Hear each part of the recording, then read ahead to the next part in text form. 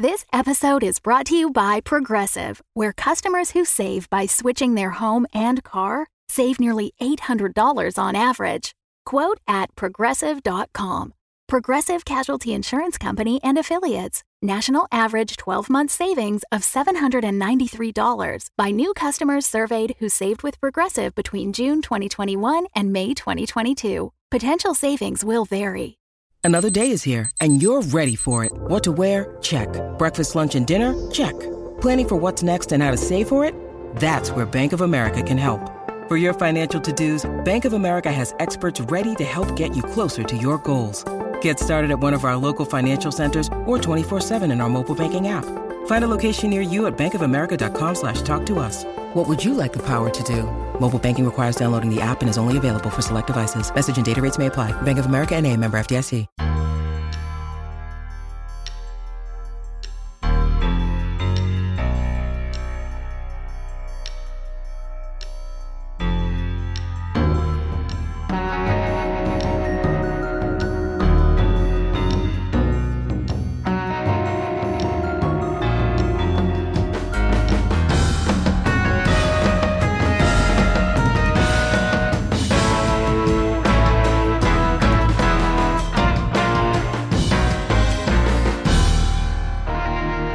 Facing Fate, Season 2, Shadows, Episode 1, Premonitions.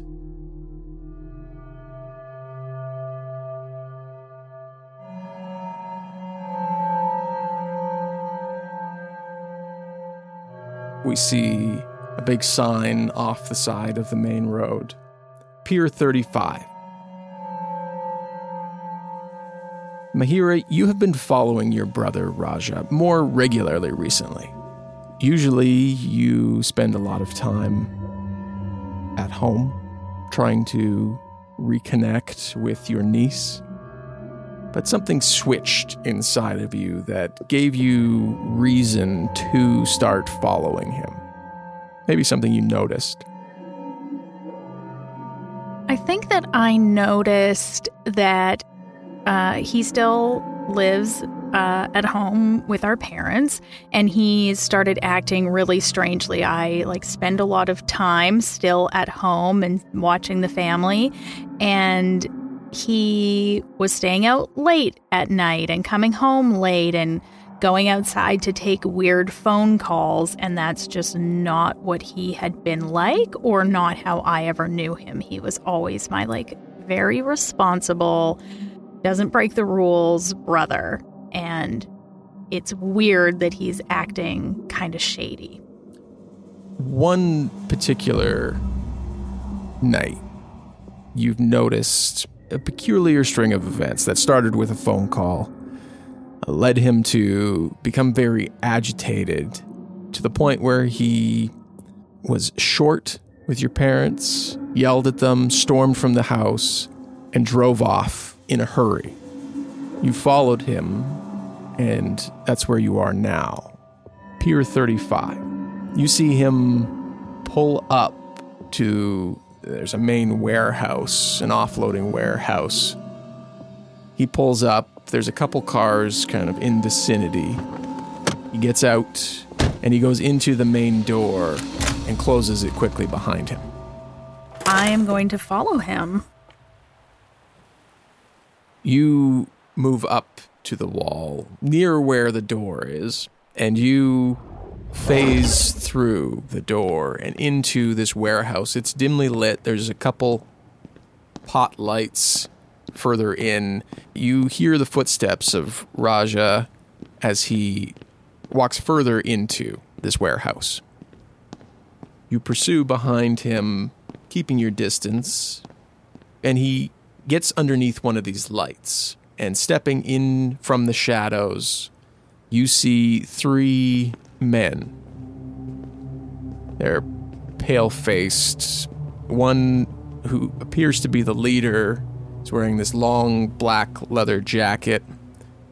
The other two dressed more thug-like, black leather gloves, brown overcoats. They look like they're there to protect this one man. You can kind of hear them begin talking as you approach. I think because I have been in this form for a while now, I have learned my parameters, and I can basically be right up on them. And if I don't want them to know that I am there, they are not going to know that I am there. So, yeah, I'm gonna just go join the conversation circle. I imagine you float behind, but where you can still see Raja's face in this conversation. Yeah, so I assume if Raja and the leader are kind of talking and the other two guys are kind of back a little behind him, circling him sort of, I would kind of take a position in that sort of outer ring as well, so I could see Raja and the guy he's talking to. You hear the leader say, "Hey, Raja, it's been too long, my friend." Look, Otis, I've been very busy, family, work, keeping things down. It slipped my mind, okay? It slipped my mind. Slipped my mind to come see you. And the leader stops and he stares. And you see his eyes flash a deep red.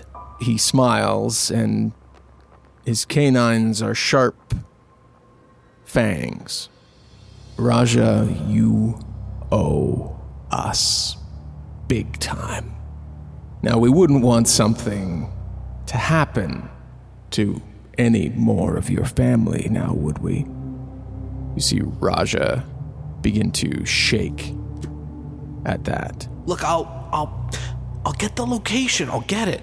It just takes time, I'll prioritize a little bit better. Time is running out, Raja. The Fae are coming, and that will be bad for everyone. And as the conversation hangs, the leader, Otis, kind of sniffs the air and says, "Were you followed?" No. Followed? No. I made sure to double check, just like you showed me. I look over my shoulder, I take a couple back streets, turn back. No way I could have been followed. And Otis turns and looks in your direction, Mahira. It's like he's looking right at you. Interesting. Go, Raja. Find the location. You've got 2 nights. Raja stumbles backwards. Yeah, no problem. No problem, boss. I'll get that all squared away. Backs away from them until he's out of the circle that the 2 other muscle have created and runs off into the car.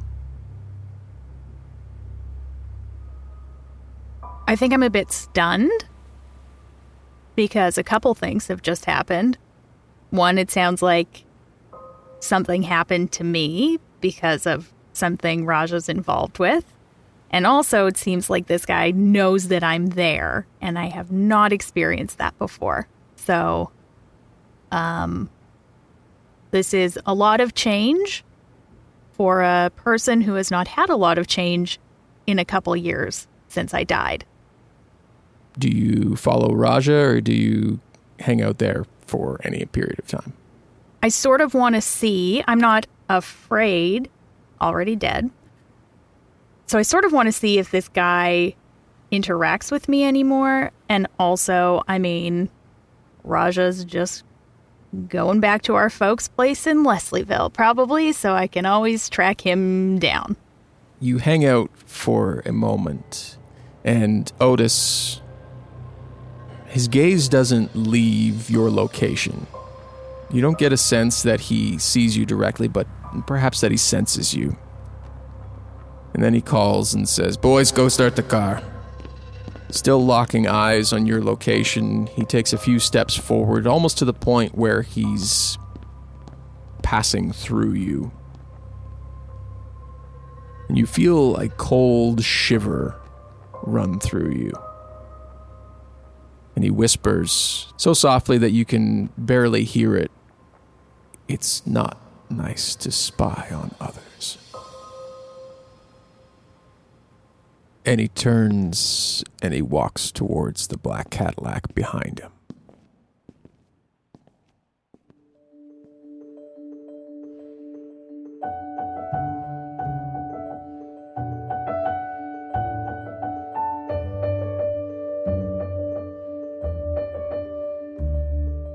The sun is shining in through a crack in the well-put-together apartment of Dayun. She's just waking up, getting ready for the day. What does Dayun do first thing in the morning? Dayun kind of springs out of bed. She is not a person who takes a long time to get up. She is almost never groggy.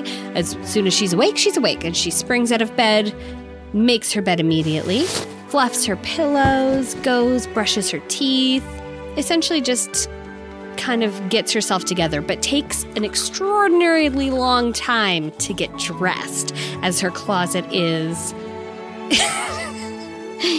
vast and expansive. It is probably half the size of her apartment, and she has a lot of outfits.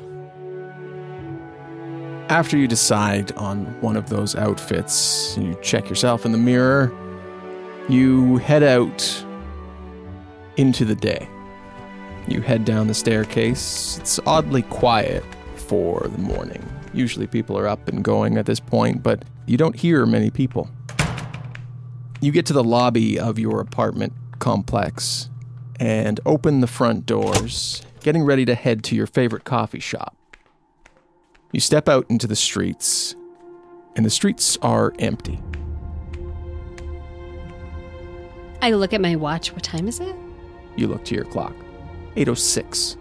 What day of the week is it? It's a Tuesday. It's Tuesday, downtown Toronto. She kind of looks around a little suspiciously, thinks it's a bit eerie, but shrugs and continues on to her favorite Java spot, called the Java Spot. You shrug off the fact that the streets are empty. It's not just that they're empty, it's that you don't see people moving anywhere in any buildings.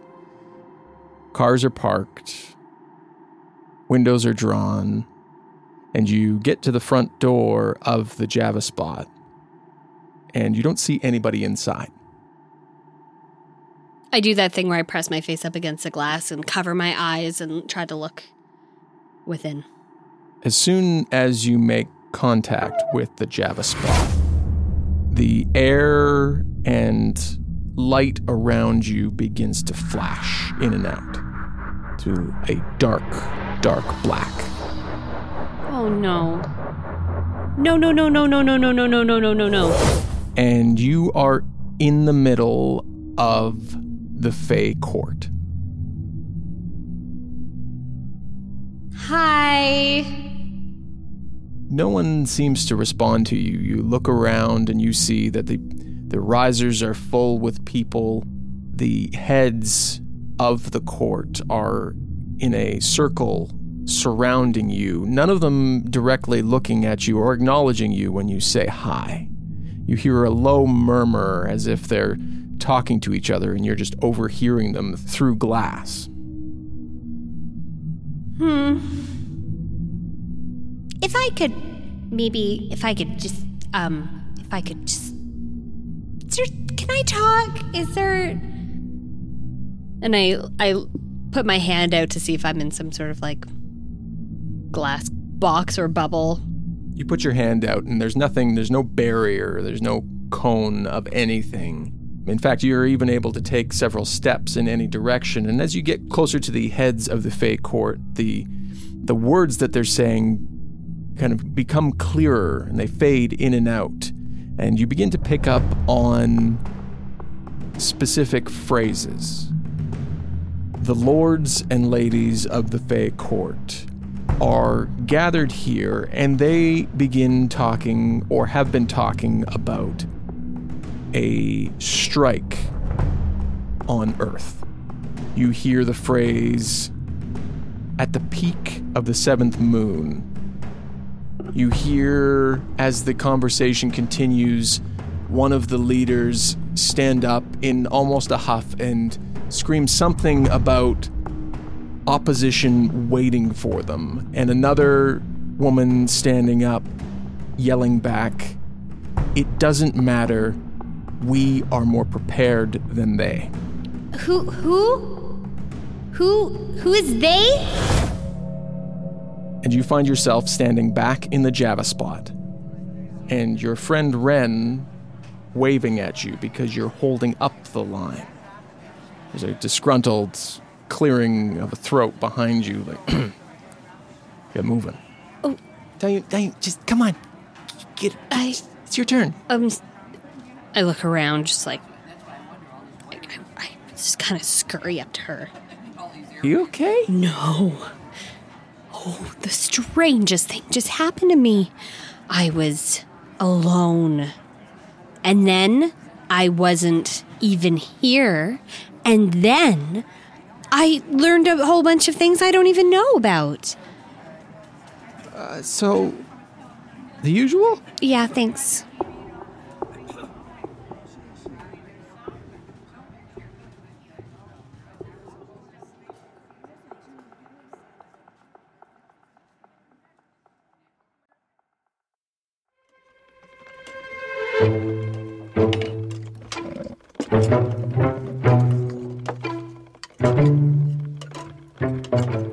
Reynolds, you're at home scrambling to get out to work. Describe for us this frantic state that you are in. There's a lot going on in Reynolds' small apartment. There's a pan that he cooked some bacon in and didn't have time for it to cool and wipe up all the grease, so it's just going to sit there till he's home from work.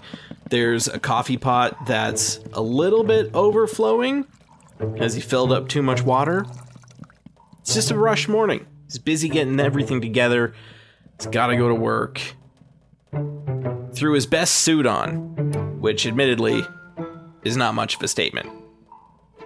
You're rushing about and you pour your coffee, burn yourself a little bit as it's overflowing and splashes back onto your hand. Wolf down the rest of your breakfast and go to head out the door. You open the door, and as you open it, the floor in front of you disappears. Or rather, falls away. Your apartment is almost like it's lifting up into space. Reynolds kind of hangs on to the doorknob for a little bit of steadiness and just says, like, it's too fucking early for this.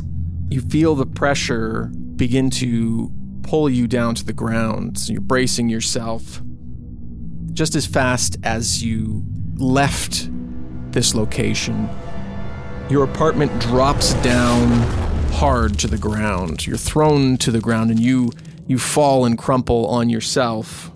Dust and debris is tossed up into the air. I'm already late for work. Let's speed this up. Hello, I know you're there. You stand up and kind of brush yourself off, and the dust settles, and you hear sounds of an altercation happening out beyond and into the street that you now see. You hear gunfire, yelling, running, screaming.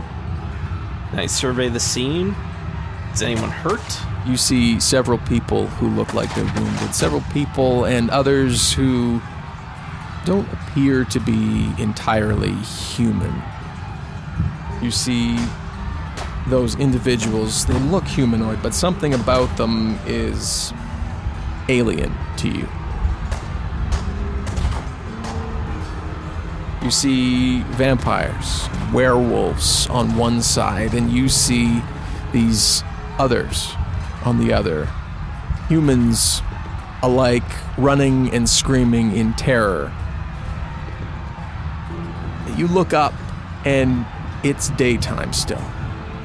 And you know from your dealings with anyone who's heard of anything that they, for necessity or otherwise, avoid showing themselves in day. As the battle wages on in front of you, you see off in the distance an enormous flash of light. It lingers for a second, and then you are hit by a blast wave that throws you backwards and into your apartment, blasting you back against the far wall. You land on your back and the door shuts behind you, You rest for a moment. Your disheveled apartment, a little more disheveled now. And you hear the sound of traffic and birds coming in through the windows. Sounds like a peaceful morning to start your day. Shit.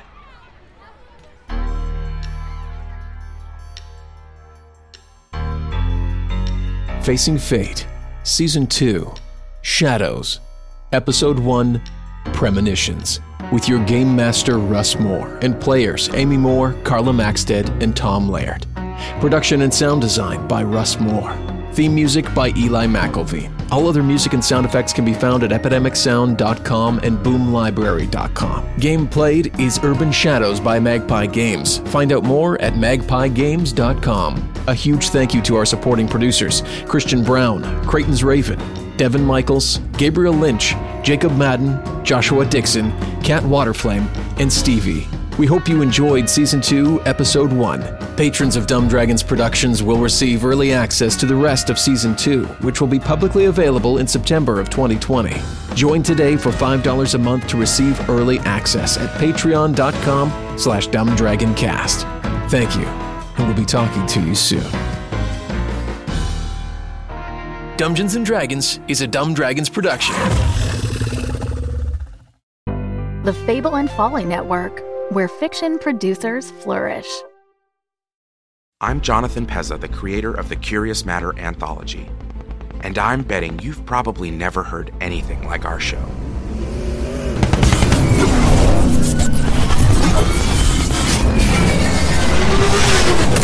Scratch another one. How many are still on our six? You want me to stop shooting and count? I'm out.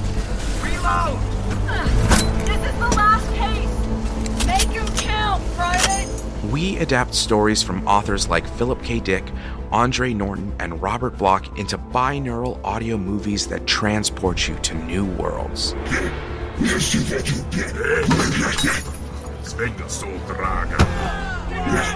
get them out of here. That's it? You're banned for life. What's with you Braxians and lasers? Seriously. Told you downtown was a bad idea. In our brand new season, we explore farther into the what-ifs. You think, in these instances, that somehow simply by believing things are different, they changed. Doubt. I don't follow. I doubt something and, they don't change per se. They cease to ever have been. We delve deeper into the realms of horror and science fiction. Nerves of steel, boys. James, sir. Please. There's no need for this. I do not believe that whatever that is can understand you. Robert, I know you are in there somewhere. If you are, we are... I made it through the barrier. It's got a hold of me. It's dragging him out. Damn beast! If I could just get to my knife.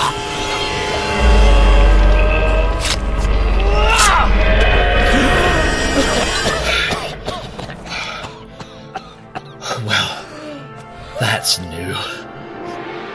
Available wherever you listen to podcasts. So sit back, grab your popcorn, and listen to the Curious Matter anthology today.